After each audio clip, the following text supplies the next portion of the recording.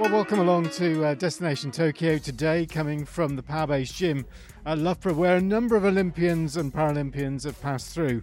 Recording this the day after England's semi-final win at the Euros, so there's a lot of euphoria around. And also it's the day when the Paralympics GB powerlifting team has been named. Now, one of the great things about this podcast is we've had a number of athletes who've come on over the last 6 months and shared warts and all their experiences.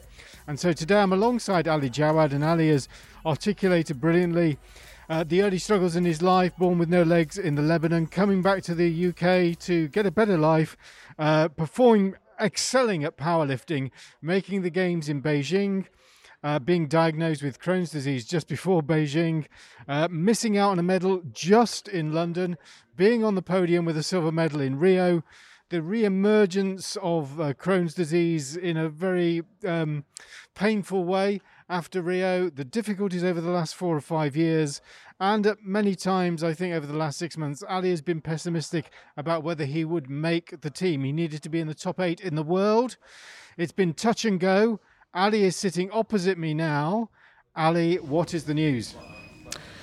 Yeah, well, I guess I sit here today as confirmed that I'm actually on the plane. Yeah, that performance in Georgia was enough. Fantastic, and that performance was your best. It exceeded your belief, didn't it, a few weeks ago? Yeah, I think it was the lift from the gods, to be honest. It had to be my best for 5 years. I knew it was all or nothing, and I knew that it was either the end of my Paralympic career or it gives me another shot at one more, and luckily it's a shot at one more. Oh, so to quote Neil Diamond, good times never seem so good. Well, yeah, I hope so. You're a bit hoarse from last night. You were watching the football last night. Yeah, my voice is a bit... I think I've lost my voice a little bit after the screaming of last night. England do that to me. So we'll see what happens on Sunday. Yeah, and so what does it mean wearing the Paralympics GB t-shirt?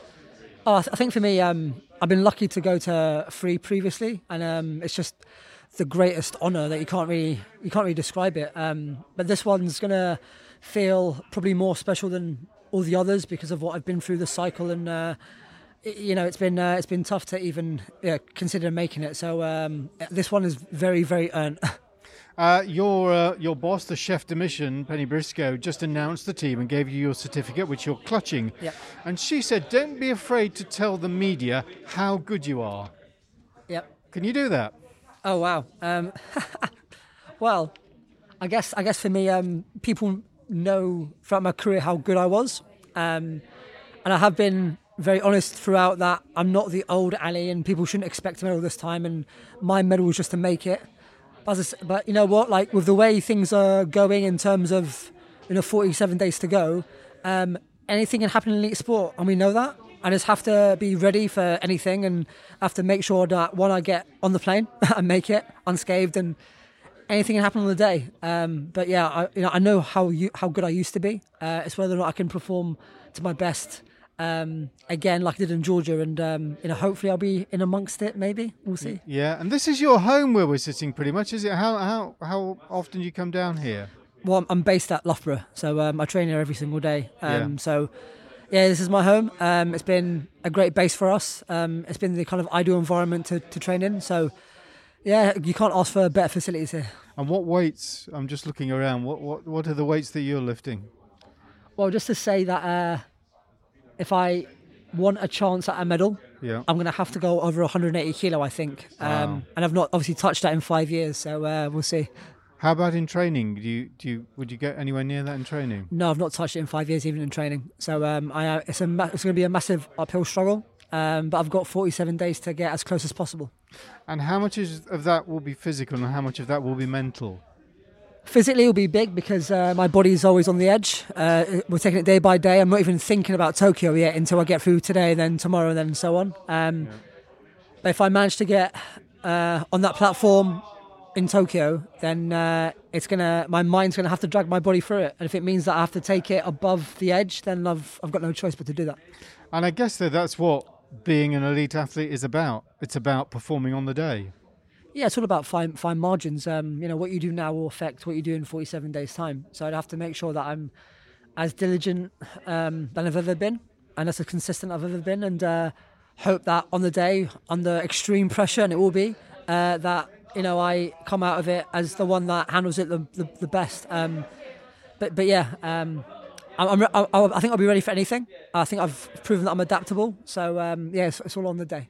You're clutching the envelope with the what does it say? Is it a certificate? Do you keep them? What is it? Yeah, so kind of every games that you make, you get a certificate kind of congratulating you. I think it's a really nice touch in terms of you get to frame it, and I've got 4 of these now, so they're going to be hanged on my wall eventually. Yeah, do you have a little area which you put your medals, your trophies, and your certificates? Strangely enough, I've only got them in a box and I hid them underneath my bed. I guess when I retire, I've got time to reflect on every single medal, because every single medal has been unique in terms of the journey. But at the moment, it's all about the next one. So yeah, we'll see what happens in Tokyo. You mentioned the word retirement. Is this your last games, or is that not to be thought about yet? I think everything depends on my health situation. If there's no solution for my Crohn's, then this will probably be it. Because I think the way I've had to live to make it is unsustainable, and it's too risky. So I feel like if there's no solution after the games, then that'll probably be it. And if there is, who knows? I am young enough. We'll see. Can you tell me what you mean by when you say the way you've had to live to make it? Yeah. So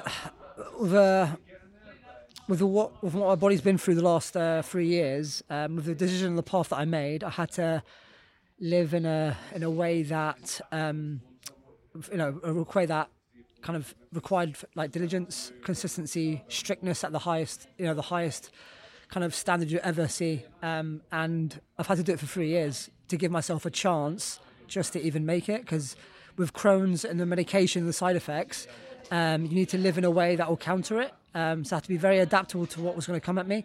I had to live in a way that was so strict that, I guess you can only do it once in your lifetime. I'm just trying to understand what have you placed restrictions on yourself? Yeah, so people talk about kind of with the pandemic isolation and quarantine. I've had to do that indirectly for the last 3 years, right? Because if I catch anything with my Crohn's or the medication, because I've got no immune system, it's over for me.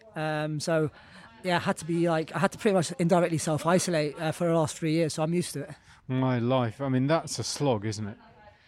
I knew, yeah, I guess my parents weren't very happy with me. They were like in the front queues, not being very happy. They were very angry. A lot of people criticised me with the decision that I made and the path that I took.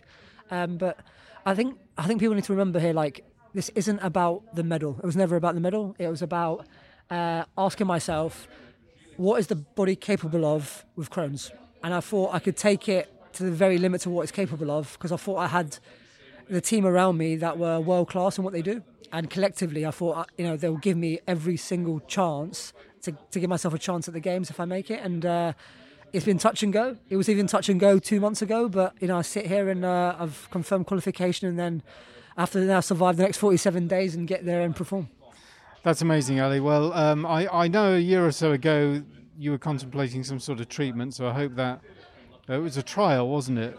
Yeah, that's still on the cards at all? Yeah, that's what the curveball was. It's not on the cards anymore. It's off the table, right. Which means that my situation's even more grim. It means that I've got no other solution than the one that I've taken, which means that my path that I took 3 years ago is justified, which is good. And I had to back myself, and I did. But it means that I need to come off the medication after Tokyo. I need to come off it because it's just not sustainable. Yeah. It's not very good long term, and there needs to be a solution. I don't know what that solution is at the moment, but at the moment I'm just focusing on Tokyo, get through that, and then I can focus on my health after. Well, you showed remarkable 3 years. I mean, and I think that wearing that shirt today justifies it, I'm sure, to you. Hope you do really well over there. I've really appreciated you sharing the journey, warts and all. There's been plenty of those over the last few months. Yeah. Thanks a lot, Ali. Well done. Thank you. Pleasure. Thank you.